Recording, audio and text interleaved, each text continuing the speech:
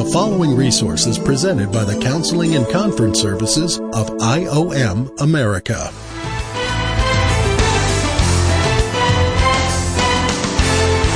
Welcome to A Counselor's Point of View.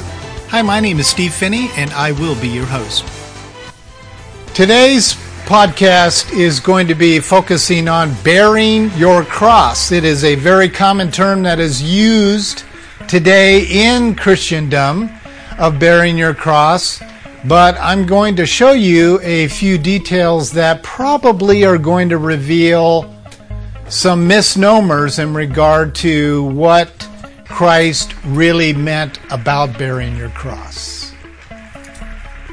So many things are taken out of context in Christianity today that Jesus and some of the others said, that we have come to believe them as the absolute truth, and the fact is, it is not. And so today in our podcast, which is, by the way, number 77, is entitled Identity, Terms of Endearment, and then the subtopic is going to be Bearing Your Cross. Keep in mind, this is a mini-series that is devoted to defining, explaining, and practically making use of biblical terms given to us by our Lord. We are going through an explanation time of talking about the cross, the symbols of the cross, the true meanings, authentic meanings of the cross, and what the humans have had the tendency to do to redefine the meaning of the cross. But today we're going to talk about the power of bearing your cross. Ian, if you want to come and read Matthew chapter 10, verses 32 through 38. So everyone who acknowledges me before men, I also will acknowledge before my Father who is in heaven. But whoever denies me before men, I also will deny before my Father who is in heaven. Do not think that I have come to bring peace to the earth. I have not come to bring peace, but a sword. For I have come to set a man against his father, and a daughter against her mother, and a daughter-in-law against her mother-in-law. And a person's enemies will be those of his own household. Whoever loves his father or mother more than me is not worthy of me, and whoever loves his son or daughter more than me is not worthy of me.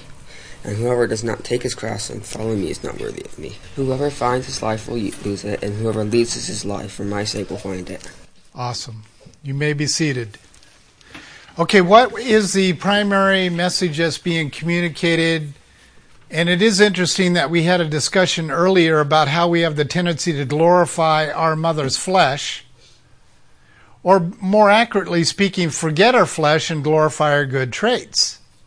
There are people that all of us run into all the time who treat their parents like they are above Jesus Christ. And if push came to shove, they're not going to deny their mother or their father, their brother or their sister or whoever over Christ.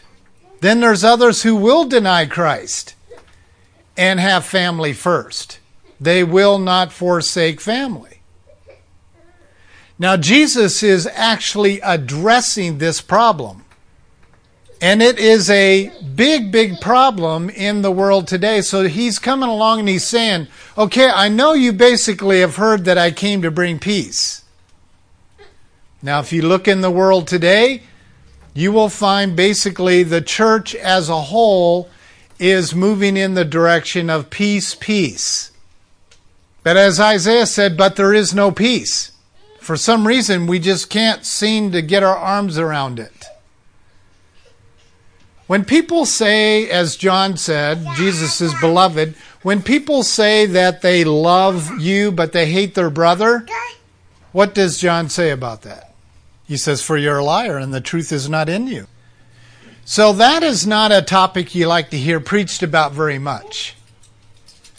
You see, this is probably the most sensitive area in the church today, and that is, there's so much psychobabble that is in the world that says family first, defend your family. I know religions that will cut your head off if you insult their family. The real facts is that Jesus behind all of that is going, I'm not telling you not to enjoy your family.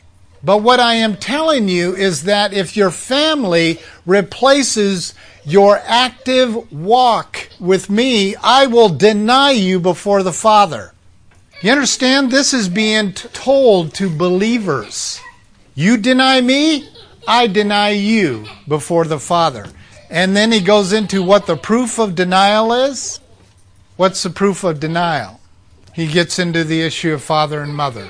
You see, it's easy to say, I am faithful to Jesus, I'll die for Jesus, I'll lay my life down before Jesus. It's really easy to say that. But the proof in the pudding is, when it comes to the most valuable relationships in your life, will you give your loyalty and faithfulness to your walk in Christ, or will you give your loyalty and your faithfulness to your family?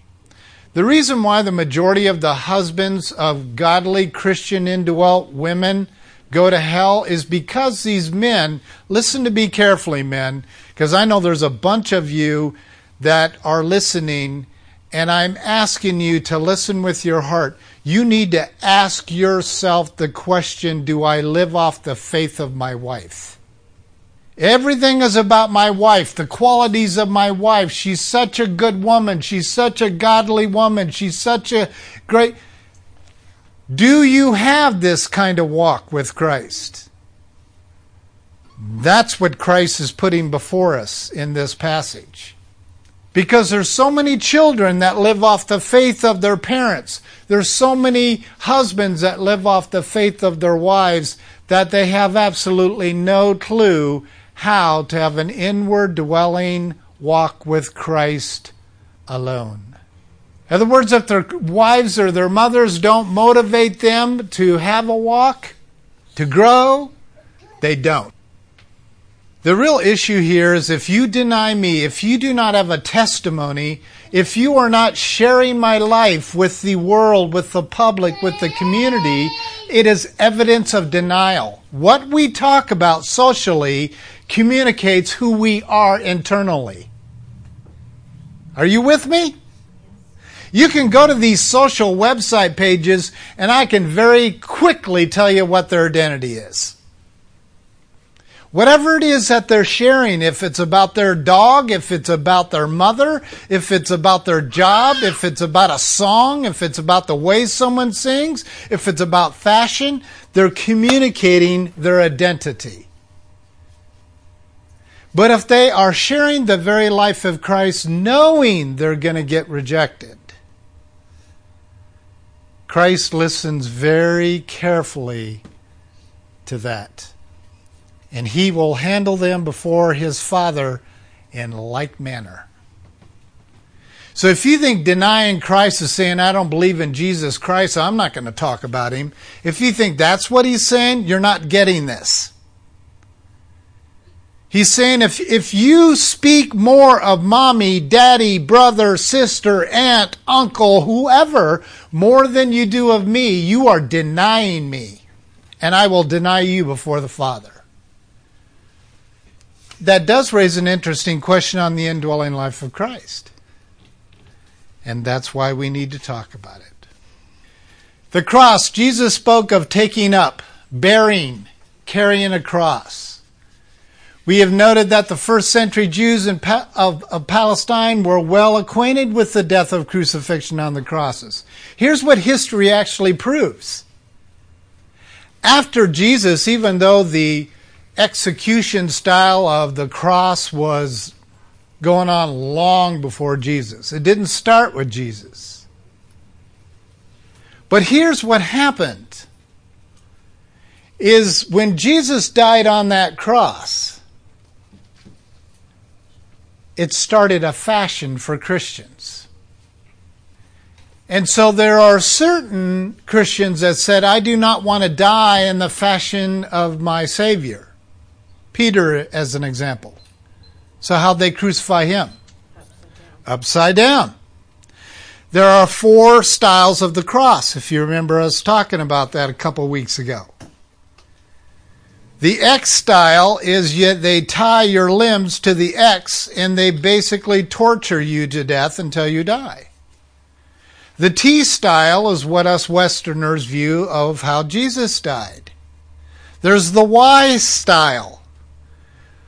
And you see some of these images in certain artists that have used the Y style, the T style, the X style you hardly ever see because it's the most vicious form. And this is what began to be practiced in the first century of getting rid of Christians, is this X style. Because they'd say, I don't want to die the way my Savior died. So they're like, well, we've got one even worse.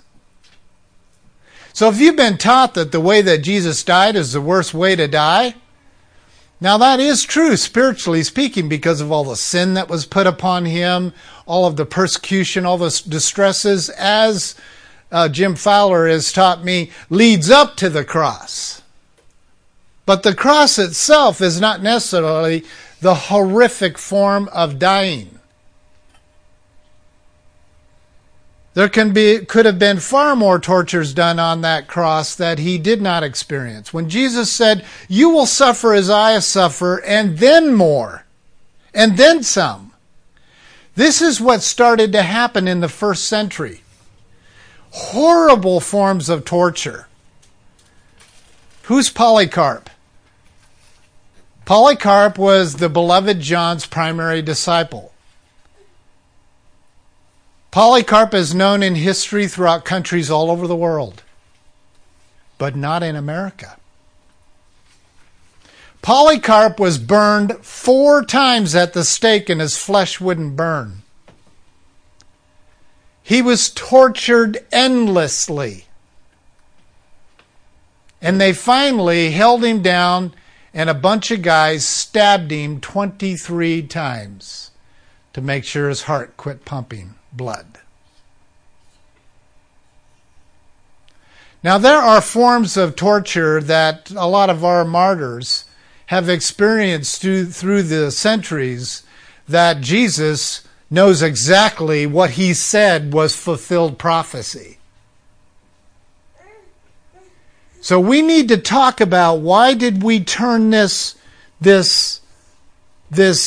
symbol of execution into a fashionable symbol. It's very important.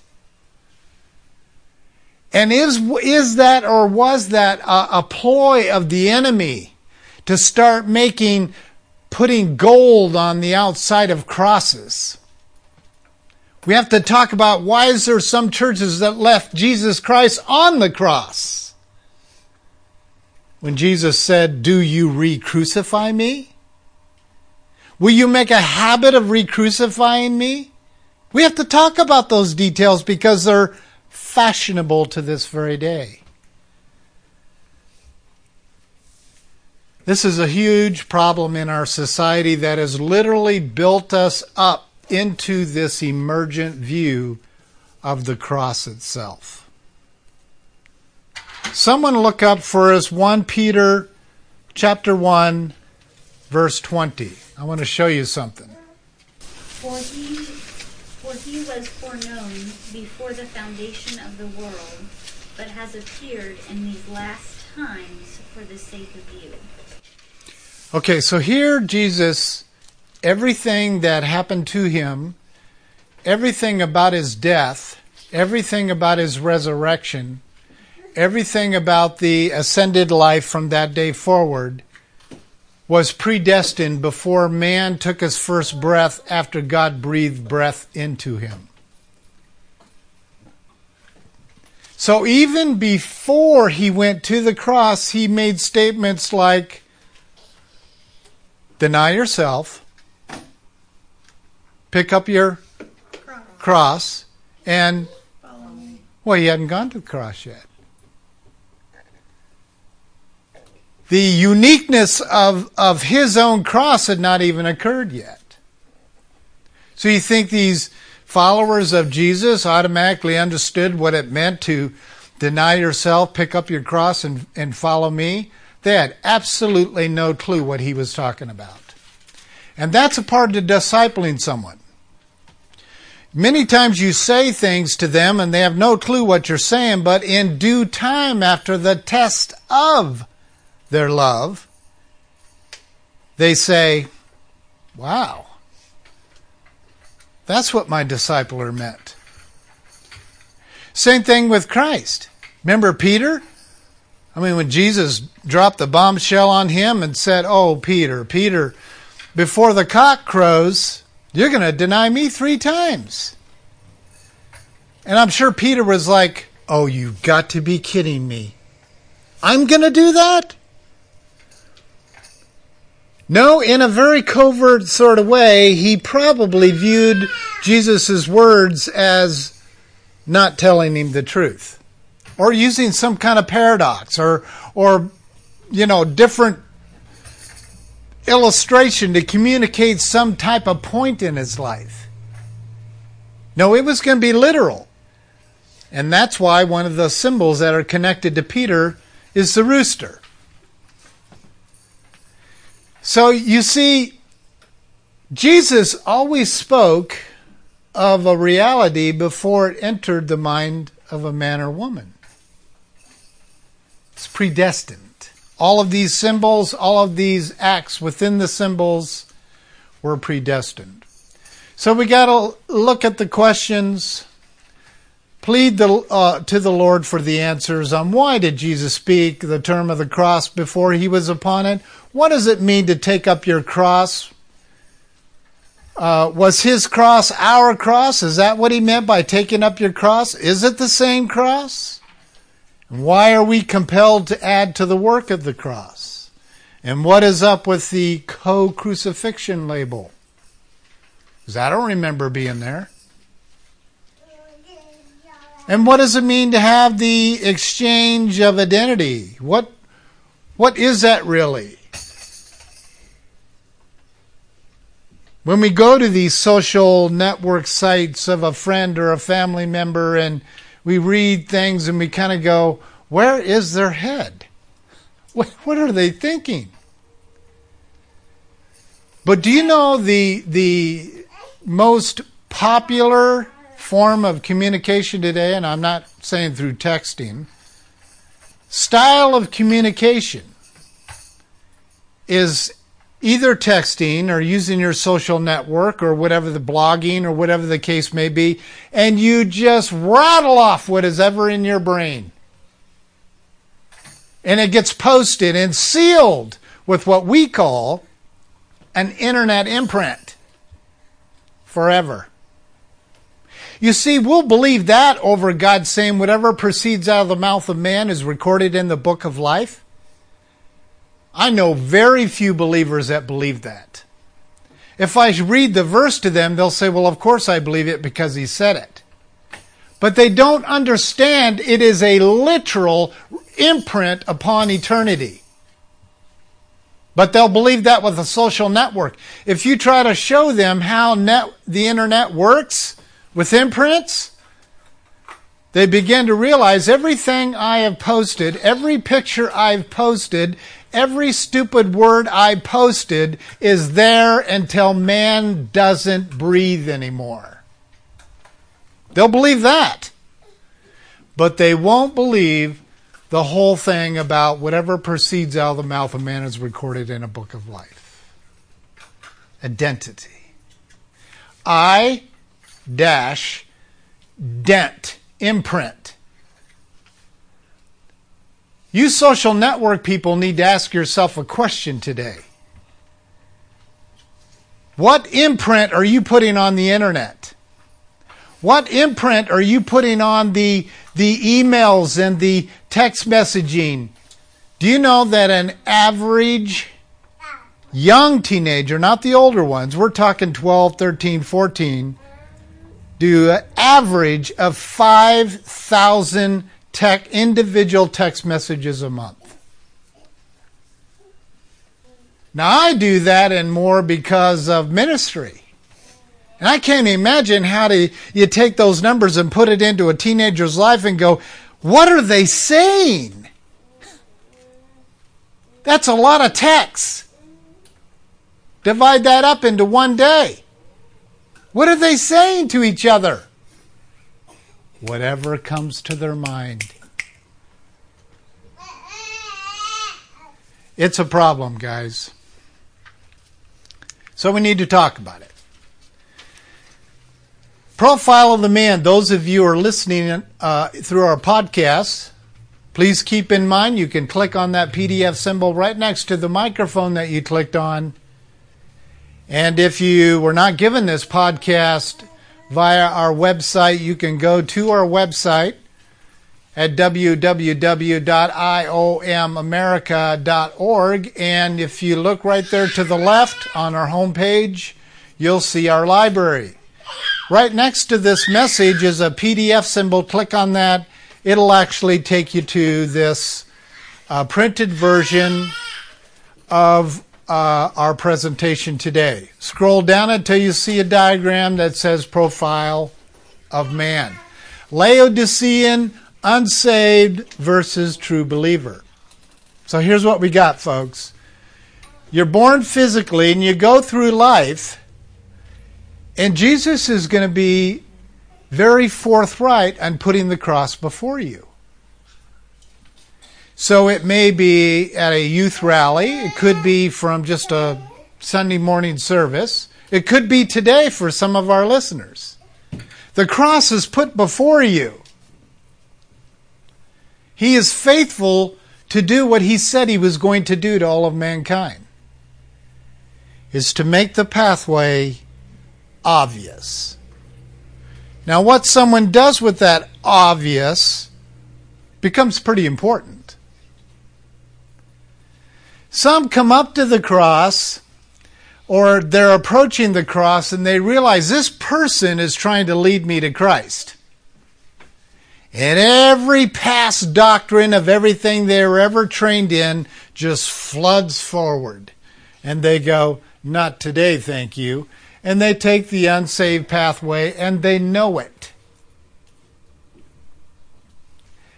And then they think that they are clear, and God starts to bring them down to the end of themselves again, faces them with the cross again, and hopefully they receive Jesus Christ as the indwelling life. The second type is they come to the cross, and they see, they hear, they know that everything that's being presented to them is truth. But see, no one really shows them that the decision of the inward dwelling life of Christ is literally going from external to internal. There are many denominations in our world today that do not teach you must have the internal indwelling life of Christ in order to be saved. Well over 70% of all Christian denominations or belief systems or branches do not teach the indwelling life of Christ. They teach following Christ. That's a problem.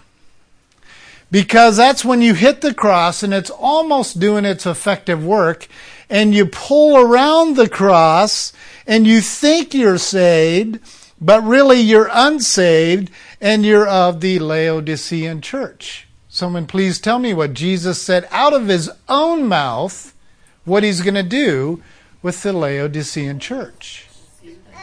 Is he going to spit them right out of his mouth? There's no ingestion. There's no digestion of the word, the life of Christ.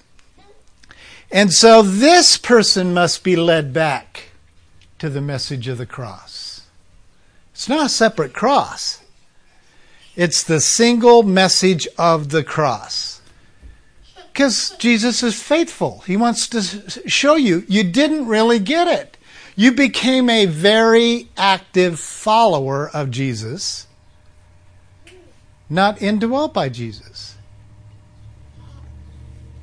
So when someone says to me, I don't remember the day of my salvation, I said, that's a problem. I'm not saying you weren't saved when you were 4 or when you were 14. I'm just saying that before you can explain salvation to someone else, you better be able to explain the moment of indwelling life of Christ. Or you are assisting in building the emergent church. Because you got to remember that even though he re-offers the cross before you die, as a Laodicean, 90% of them shoot off and say, not for me. That's not how I understand salvation. Oh, you're one of those Baptist kind of guys. I bet you believe in born-again stuff. No, I don't believe what Jesus said. No, I don't believe in the terms that he used. Yes, I do. In order to have a rebirth, you have to die. And new life has to be rebirthed after death. That's what the whole cross is about. Where he said, I'll do all of the eternal dying for you. I'm going to offer you partnership in this death, burial, resurrection, so you won't have to go through it. Stephen, the reason why you have no memories of being on the cross with me is because I took it for you. That's the key piece. Then there are others that come to the cross. They see it, receive it, and whatever understanding they do, they receive the indwelling life of Christ, and they move forward, and they go through periods in their life starting to walk after their flesh. They just need to be led back to the power of the cross and grow as an indwelt believer. Let's talk about the effects of the cross. The effects of crucifixion of Jesus were a partial God-sized reality. Right? When something is complete, as we talked about last Sunday, it's done. Now, if I go out and do a job and I come in and I say I completed the job I was asked to complete, and my supervisor goes out there and says, no, you didn't quite complete it. The reason why it wasn't quite completed is because of my humanness. But if Christ completes something because there's no sin dwelling within his mortal body, his obedience is going to be 100% obedience. Therefore, his work will be 100%, which is what we hope out of our children. So when it's completed to the standard, the God-sized standard that God put on him. That's God's reality. So, reading this again, the effects of crucifixion of Jesus were a complete God-sized reality at the time of Jesus' death, burial, resurrection, ascension, and outpouring of the Holy Spirit into the believers at Pentecost, and were personally realized individually at the indwelt Christian's conversion. So, Pentecost was so incredibly important because we have our timeline being fulfilled of the finishing work of the cross. Everyone who was following Jesus, stay with me on this. This is so important because you're going to find the 4 primary denominations in the world today of Christianity. I'm going to show it to you. Everyone who believed in Jesus before the cross, they truly did believe in Jesus. But they were following Jesus. They were not indwelt by Jesus.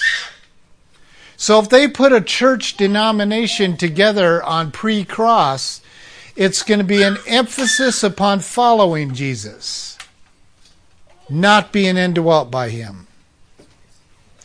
Then the second little section is from when Jesus died on the cross to when Jesus ascended.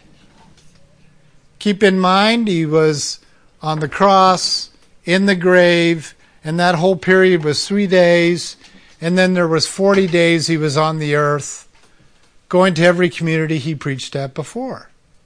So if you built a denomination on that section, you're going to have some very strange doctrines in the church, which are in the church.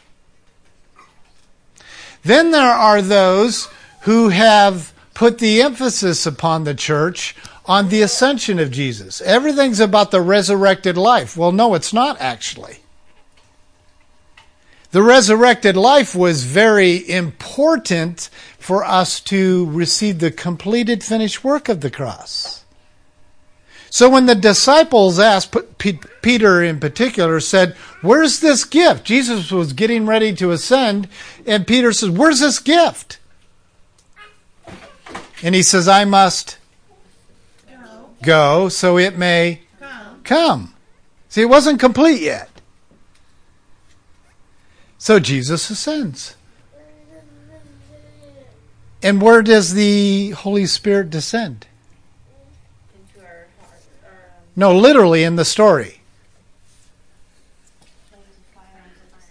Where? Pentecost. Some churches formed a religious belief around Pentecost. They're called Pentecostals. You see? The final group formed a church together on the Reformation, which supposedly was to complete the message of the cross. And that's what we are seeing in our denominations today, is the infiltration of all those together. But I'm here to tell you today, particularly my friends over there in Africa who are extreme Pentecostals, you need to embrace the full gospel. And the full gospel is not you having the second blessing of the Holy Spirit. The full gospel is all the transitions of the power of the cross into one decision. You see, when the Holy Spirit fell down upon those in Pentecost and they saw the little flame, I'll show you some symbols next week of what they sketched out in these catacombs that actually communicated what they saw, was when the Holy Spirit was indwelling them, started taking over their speech. And everyone who received Jesus Christ from that day forward received the full completed cross. And any denomination, any Christian who is clinging to sections of the cross, you are suffering with idolatry. It's a completed work that includes death, burial, resurrection, ascension, coming out of that tomb, ascending unto his Father, and the gift being brought back to us. So if anyone is in Christ, he is a new creature. The old things have passed away. Behold, new things have come. And that's out of 2 Corinthians 5:17. Every indwelt Christian is called to accept the spiritual harmony with all that Christ has done, and his spiritual identification becomes our spiritual identification with his death and his life. But see, we weren't saved by his death, contrary to the Baptist. What does the Scripture say? Reconciled by his death and saved by his life. We're saved by his life. Oh, just a slight little doctrine change. That slight little doctrine has literally monitored the church since the day the Baptist group formed, which they say was within the first 300 years. That bad doctrine has been around for a very long time because it literally blocks the believer from understanding we're saved by his life.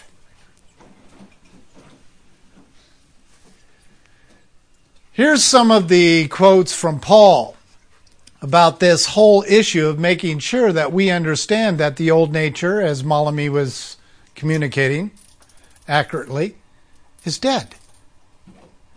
The old self's dead. The old nature's dead.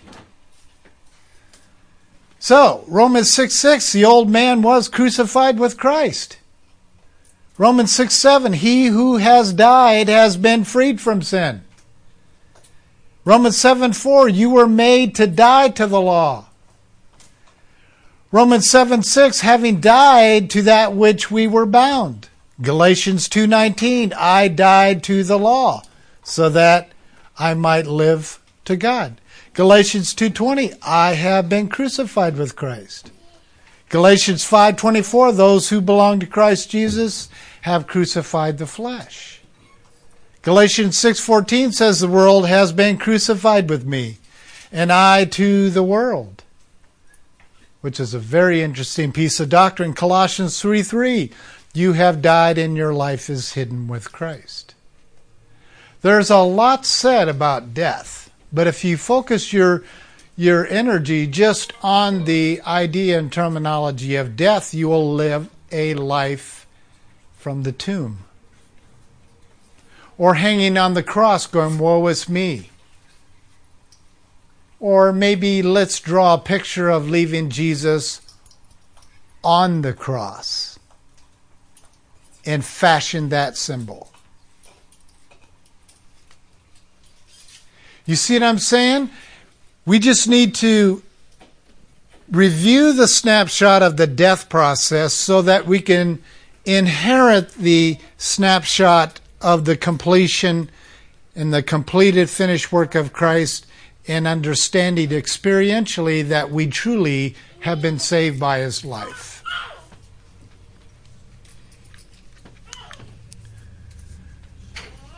Cross. Behavioral implications. Our spiritual identification with the crucifixion of Jesus does not have behavioral implications. It can have behavioral implications if we are mimicking the power of the cross, which I'll get into in a little bit. You can literally, behaviorally act out what you're reading is truth. In fact, the whole world functions on making money off of people believing what you say. The whole world's about that. Every educational institution's about that. Is to make money off of what you say. Hopefully to get them to change their behavior so they have a testimony to say, wow, this Nutrisystem literally changed my life. And when I hear commercials like that, I'm like, really? So you go to hell healthy? Is there value in this, what you're doing? But that's the world that we do live in. Not in continuing application of Christ dying, and that's kind of looking to the dying process of Christ on the wall. Of course, we gold plate it, and we reappropriate over and over and over the dying of Jesus Christ. So it's not in continuing application of Christ dying as the world of Catholicism has done, but rather only in the consequences of spiritual identification and participation of the finished work of Christ. So if you could just try to picture that the finished work of Christ is like a pie, and all these sections of what Christ went through to bring the completed finished work is a full pie, that's what's being presented to us. All these pieces are critical pieces to complete the whole. So there will not be behavioral implications as the life of Christ is lived out in the Christian. It is His behavior that is lived out in the indwelt believer. So I just want to double clarify. Those who are not saved, but are followers of Christ, you are using behavior to replicate what you read or are told about the life of Christ. You're replicating. Humans are nothing more or less, and I hope I don't insult anyone on this, humans are nothing more or less than puppets. So the question you got to ask yourself is, who's got their hand up your back? Jesus Himself said, whatever you see me doing is not I who does it. Someone want to finish the verse? It's my Father doing it. Jesus Himself said, whatever you hear me saying is not I who speaks, but it is my Father who speaks.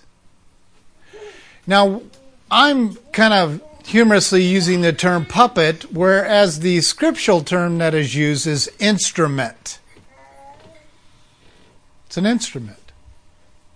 We are instruments. So we must ask the question, who's teaching us? What are they teaching us?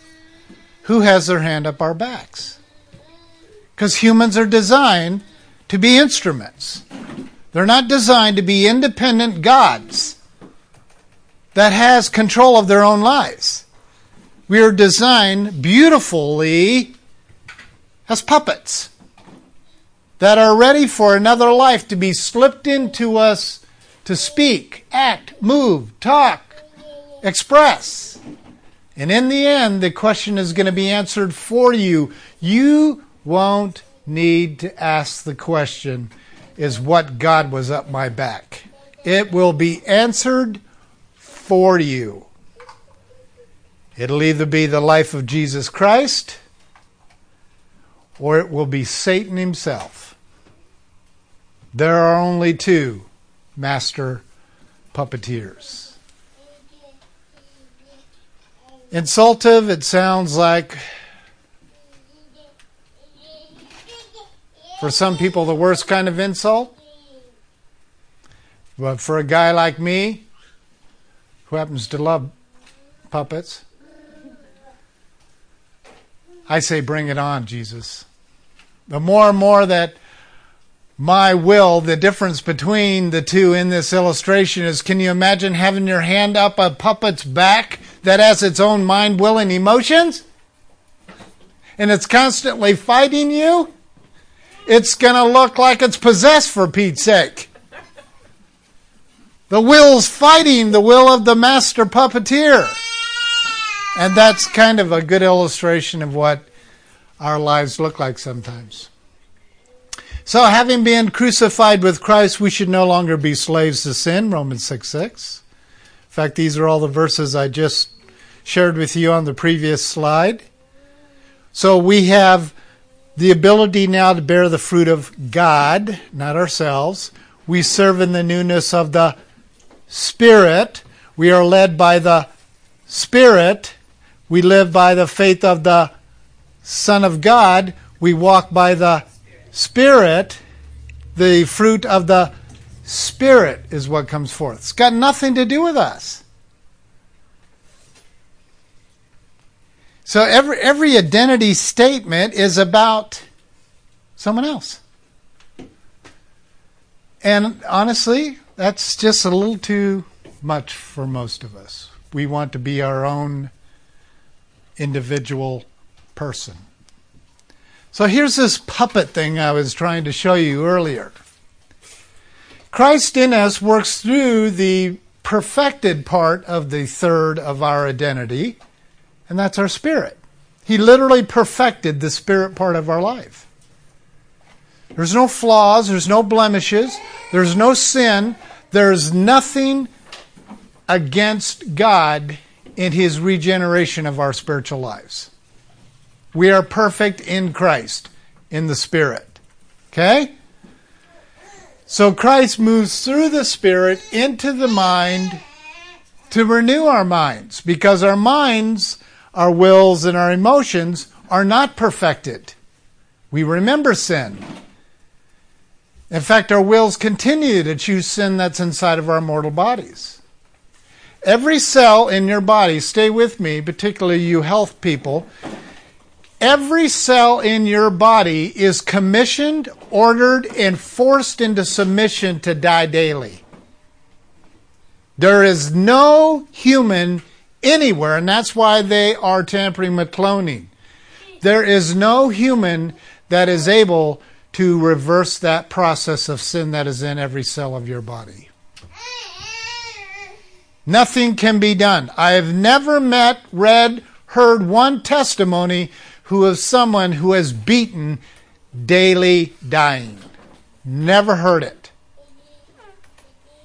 I've never heard any testimony of someone 1,622 years old, because they learned the craft of turning the human cell into multiplying year after year after year after year after year. Some of the greatest scientists of the health industry die of cancer every day. You see, This body that houses our soul and our spirit is commissioned to die daily. Paul said it, Jesus said it, Peter said it, you shall die daily. The body has to go to the grave and permanently lay in the grave. I'm going to show you some of the pictures in the catacomb of dead bodies that are worshipped by the Catholic Church and some others. Of some actual churches that built festivals around worshiping the dead. Because their bodies, as in skulls, and some with still the skin on them, survived the complete death process. That's just craziness. But it's not. Because that is literally what our world is trying to do, is slow down the death and dying process. Okay, now I'm going to work your brains. And if you are listening on our podcast, text me 602-292-2982 and text me the occupation that actually is successful at stopping the process of death. Anywhere in the world, any occupation. And I did get one from England. This was last year sometime on cloning. But it's not working and it's not going to work. And plus it's not stopping sin that God allowed to be in the bodies of men and women. Every occupation in the entire world, here's the challenge. Every occupation in the entire world is an attempt to stop the process of death. Do you know when I vacuumed this floor this week, it's to attempt to stop the deterioration of death in the carpet. Do you know if I don't wash the windows or sweep the sidewalks, it will not take long at all before nature consumes it and starts to kill it. If you do not take care of your car and have the mechanic do certain things to it, it's going to die. Every job in the entire world is to try to stop the process of death. Even preachers, even teachers, everything. Now send me that job, that occupation, to let me know you actually found a job that produces life. And I know I'm going to get a couple from the preachers because they think that by sharing the gospel they are producing life. No, you're not. You're introducing a pathway of life that will go on for eternity, but you've done nothing to stop the death process of the person who received it.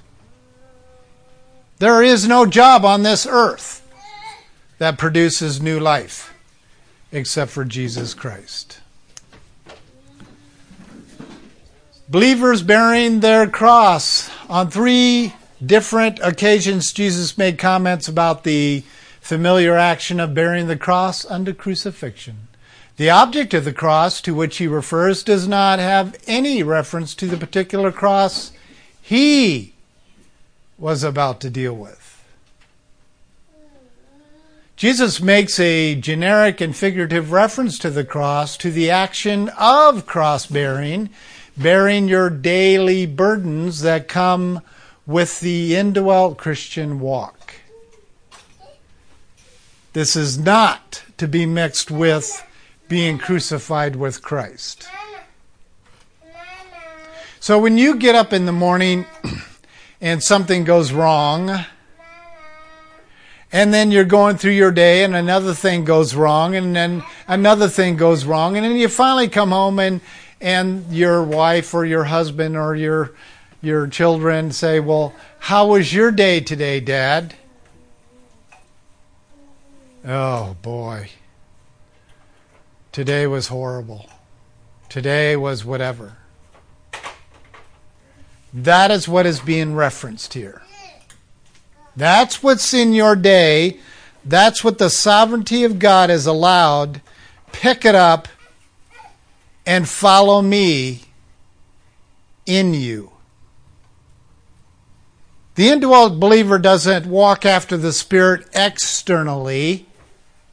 The indwelt believer walks after the Spirit internally, which then moves his feet. Big difference. One's performance and one is life.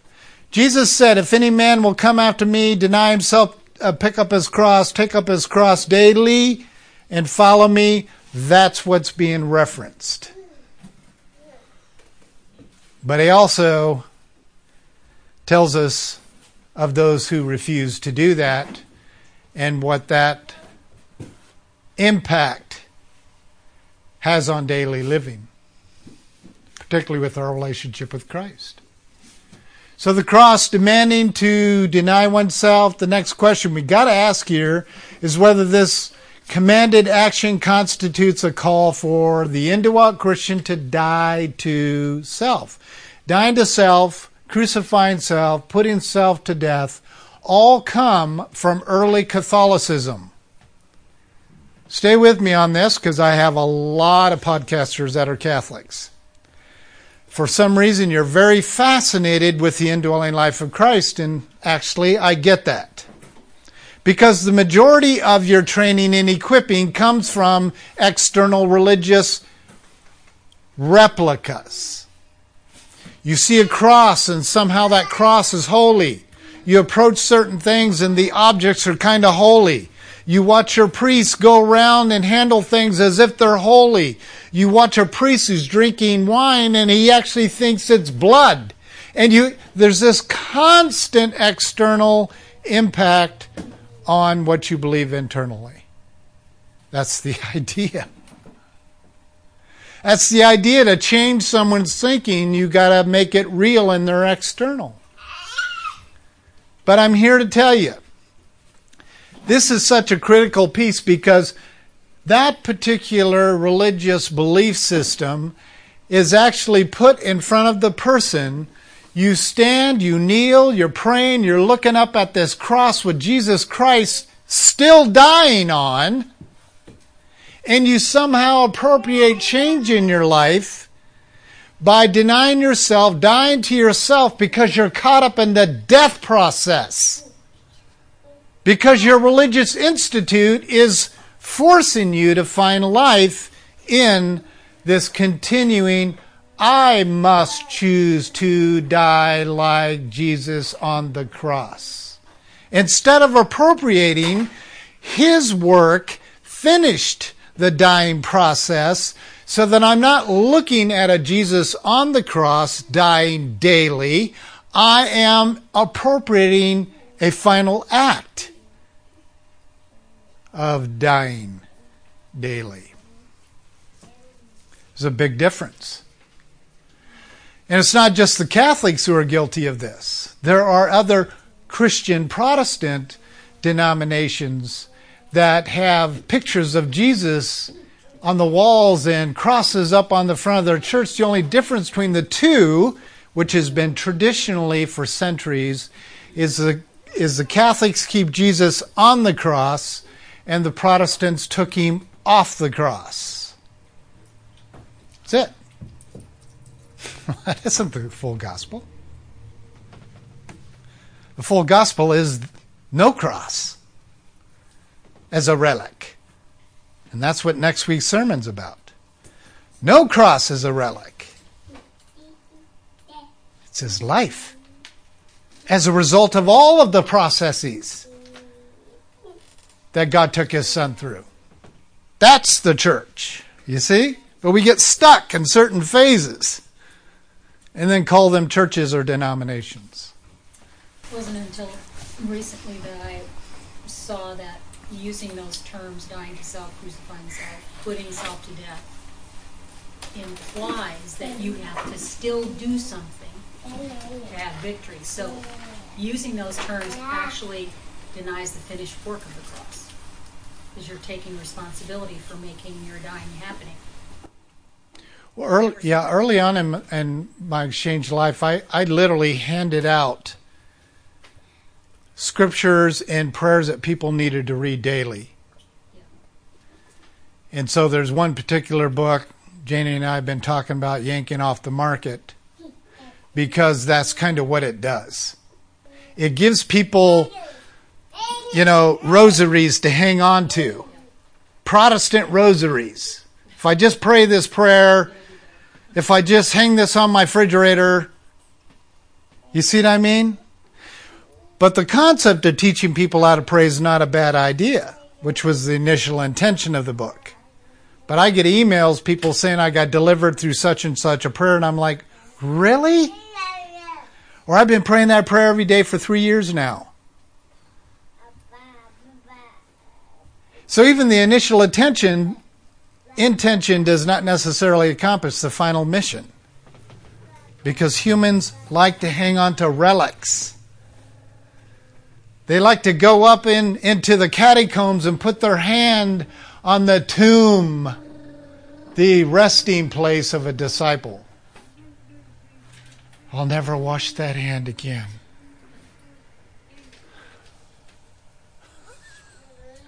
Do you know how much the Catholic followers had to pay to rub their hand on John the Baptist's skull?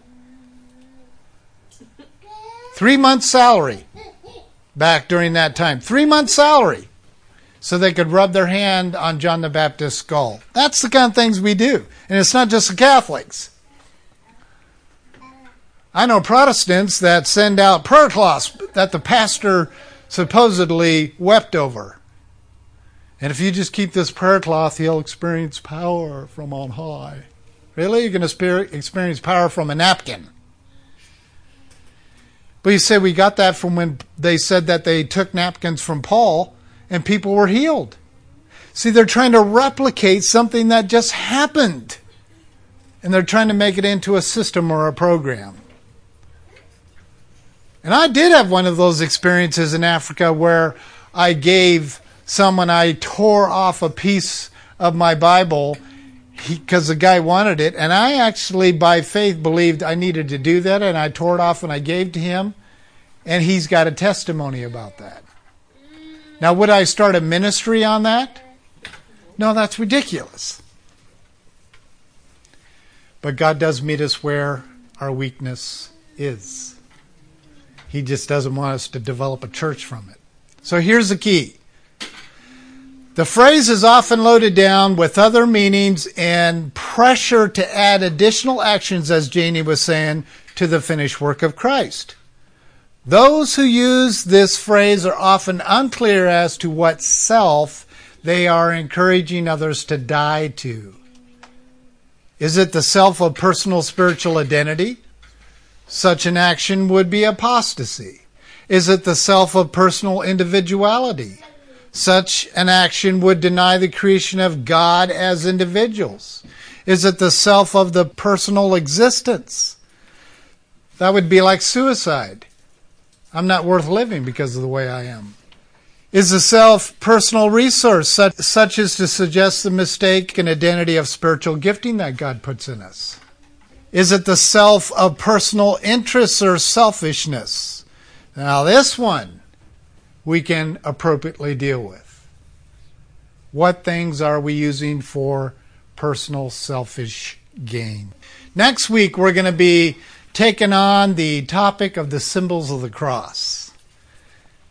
And as I explained to our local listeners, I discovered some very fascinating facts about our disciples and how they were communicated about and how they communicated themselves is they personally assigned symbols in order to communicate so that the Romans couldn't figure out who they were talking about. So with Peter being a rooster, and they were communicating something about what Peter said, and if Peter was still alive, that was even more vulnerable. They would not know who this rooster is. I'm actually going to show you photographs of carvings that were put into these catacombs back in the days when many of them were still alive. Very fascinating stuff. Understanding the symbols of the cross and what we did to them, I think will give you great insight to the true message of the cross. Here's our Identity Matters statement for today. The phrase dying to self is often used to encourage humanistic works produced by self-life, selfish life, to continue performance in order to live the Christian life versus the indwelt life of Christ. When it is used as a call to self-effort, and when it is implied that Christ's activity through the indwelt Christian is dependent upon the actions of the believer, then those who teach this have effectively denied the finished work of Jesus Christ. Others advocate dying to self simply as a renunciation, a prayer, as I was just sharing, of the straw man of humanistic self-potential, an exercise in denying the specific design of each of his children.